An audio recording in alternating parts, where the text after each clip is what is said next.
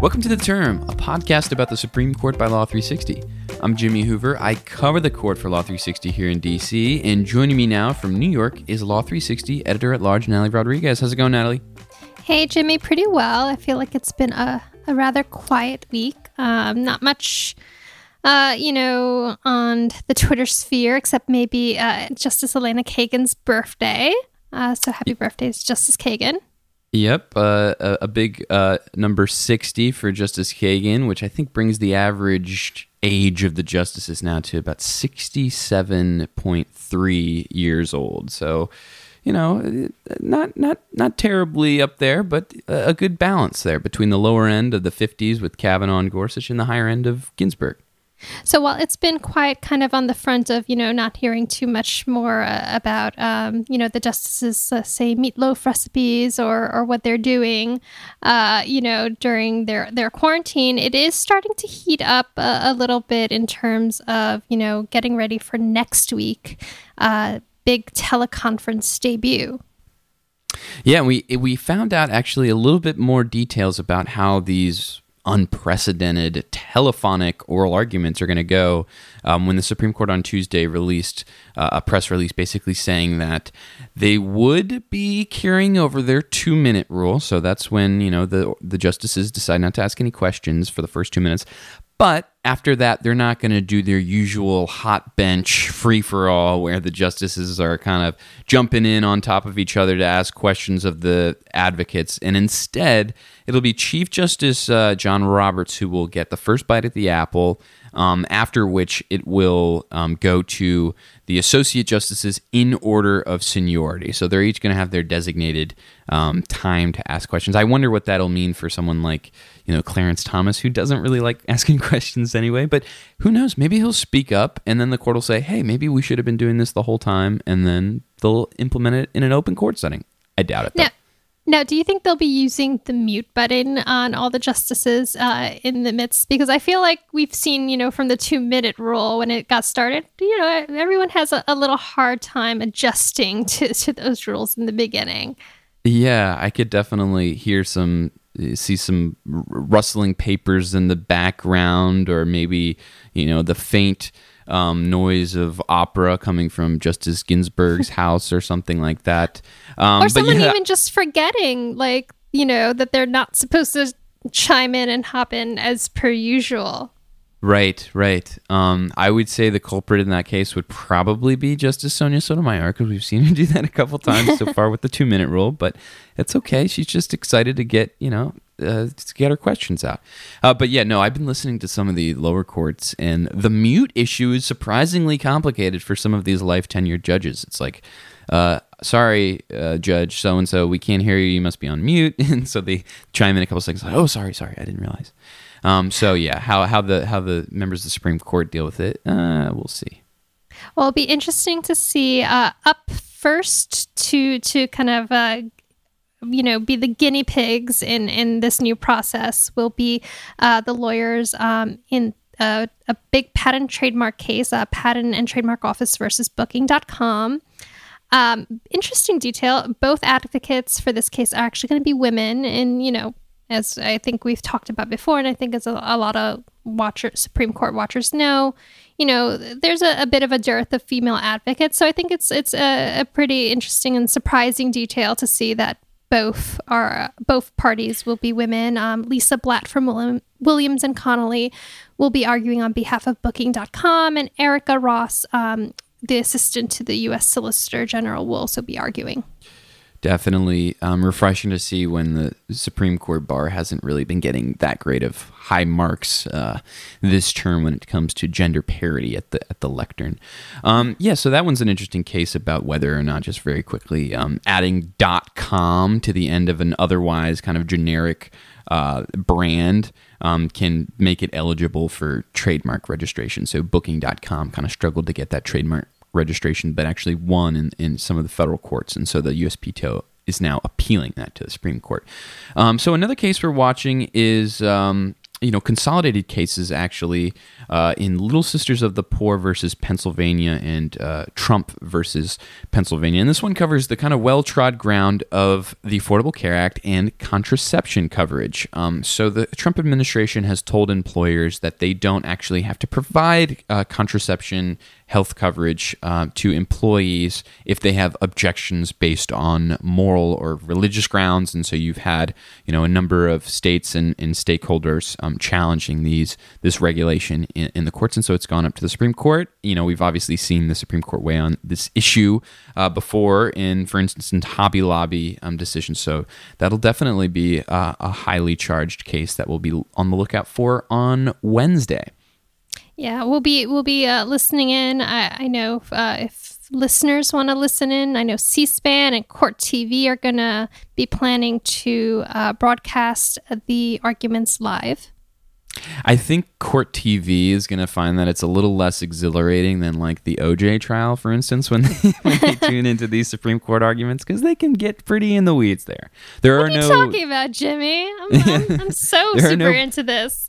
There are no bloody gloves at the Supreme Court. That's all I'll say. That's true. So that's basically what we're looking forward to next week. In terms of what's happened recently since our last episode, on Friday, the court had an interesting update to the case involving the Trump administration's wealth test on immigrants. So listeners might recall, we talked about how 3 states in New York City had been asking the court to consider blocking the start of that wealth test because of the coronavirus pandemic. On Friday, the court said there would be no pause on putting that wealth test in place. So the Supreme Court denied that motion to reconsider the immigrant wealth test in light of the pandemic, issuing kind of a one-sentence order there that didn't really go into any explanation. But fast forward to Monday, the Supreme Court actually handed down 3 rulings, 2 of which we'll be going into in some detail. The first one is one of the big healthcare cases of the term. It's called Maine Community Health Options against the United States. So big picture here is the Supreme Court essentially put the federal government on the hook for the billions of dollars of losses that health insurers suffered in the first 3 years of the Obamacare, the Affordable Care Act, when they had the healthcare exchanges. So our listeners may recall we did an episode when this came up for oral arguments, and the whole case is about this risk corridor program. So this is something that Congress included as part of the Affordable Care Act to kind of incentivize insurers to participate in these new Affordable Care Act markets when there was a lot of uncertainty, and obviously, the ACA came with a lot of new statutory obligations on the part of insurers.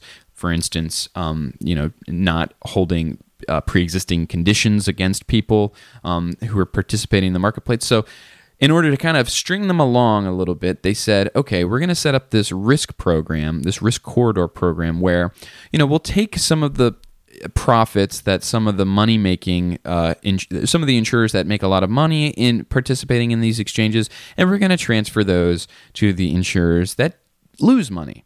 The problem, as everyone knows, is that the first few years of the Affordable Care Act, the whole risk balance of the insurance market was a little bit askew when there were a lot of older and sicker people in the marketplace that were, obviously filing a lot of claims, and a lot of healthy young people stayed out of the market. So what happened, as everyone knows, is that the insurers lost a lot of money, so much so, in fact, over the 3 years that it amounted to, I believe, $12 billion.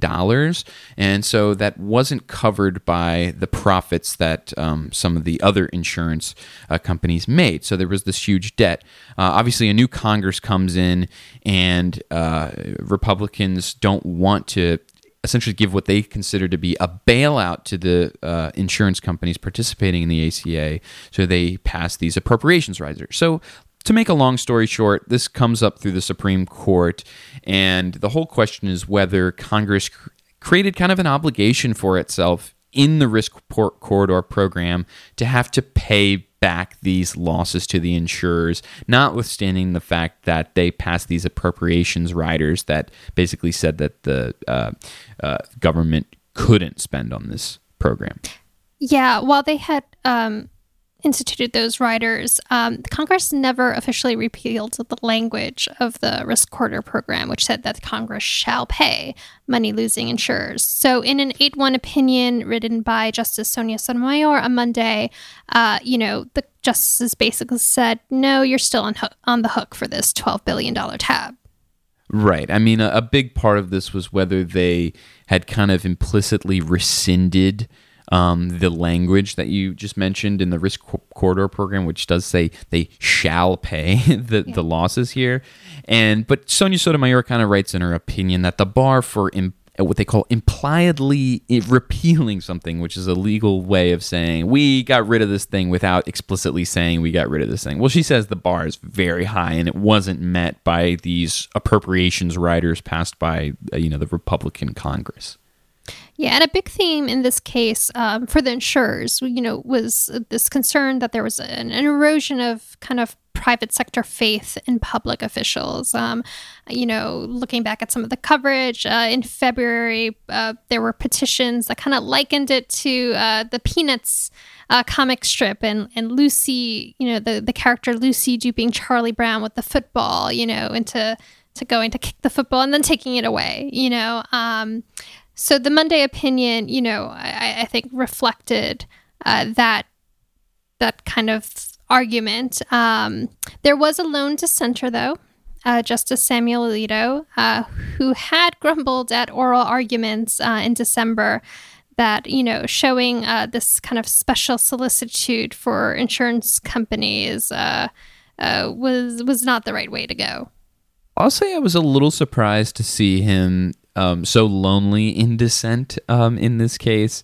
But, looking back on the oral arguments, definitely you saw an overwhelming kind of feeling among the justices that, the government has an obligation to pay its debts. And that's what Justice Sotomayor writes, that she says, the holding in the opinion, she said, quote, reflect a principle as old as the nation itself. The government should honor its obligations. And she goes on to quote Alexander Hamilton, who wrote in 1790, states who observe their engagements are respected and trusted, while the reverse is the fate of those who pursue an opposite conduct. So that was the big Affordable Care Act decision on Monday. There was also a big gun rights decision. In an unsigned per curiam decision, the court threw out a challenge to rules related to how gun owners in New York City can transport their weapons. It was a case we've talked about before, and because New York City had changed its rules after the case had been filed, the court said it was moot. But this might not be the full end of the road for the case, right, Jimmy?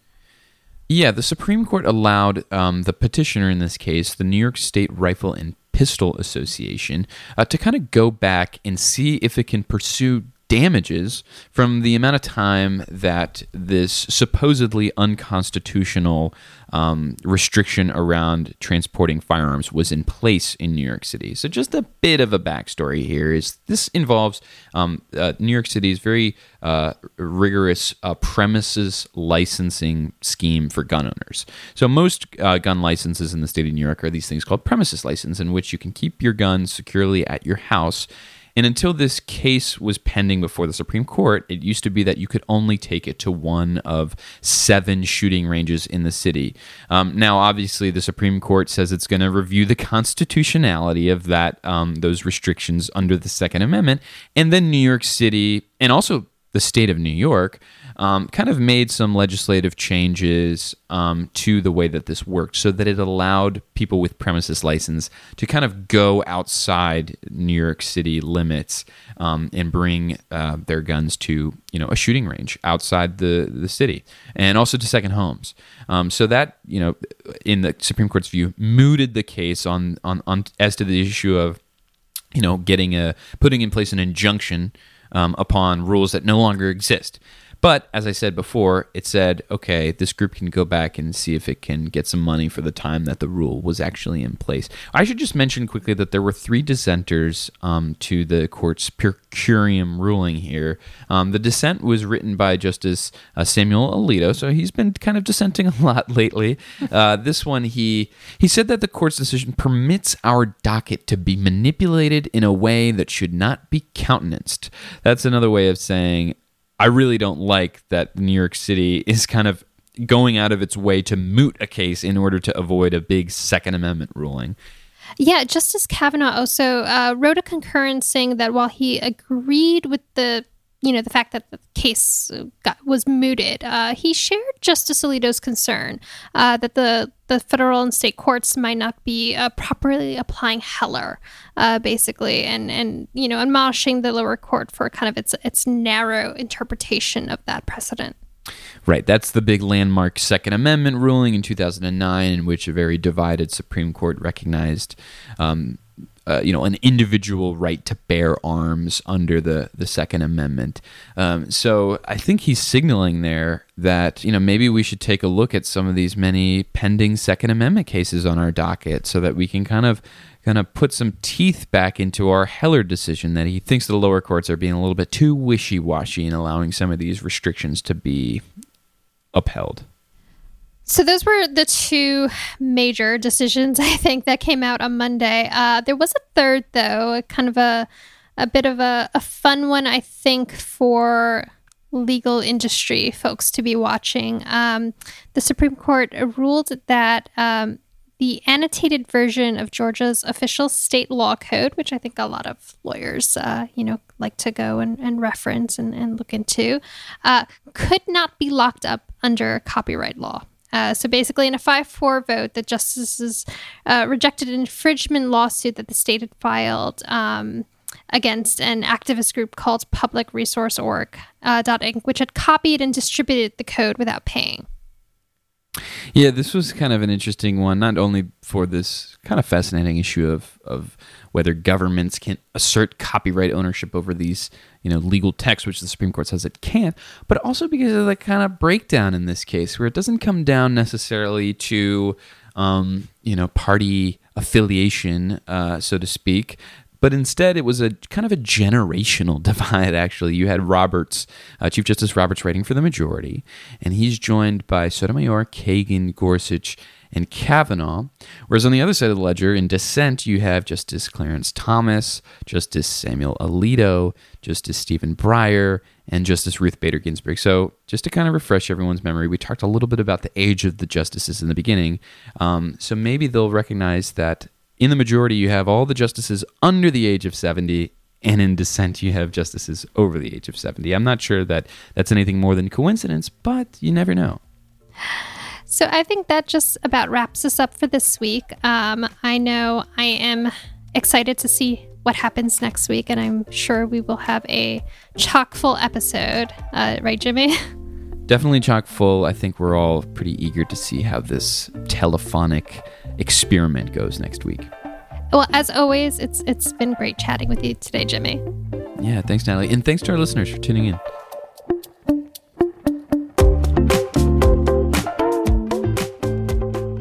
We'd like to thank our producers and editors, Stephen Trader and Danielle Smith, our executive producer, Amber McKinney, and our contributing reporters this week, Dorothy Atkins, Jeff Overly, and Bill Donahue.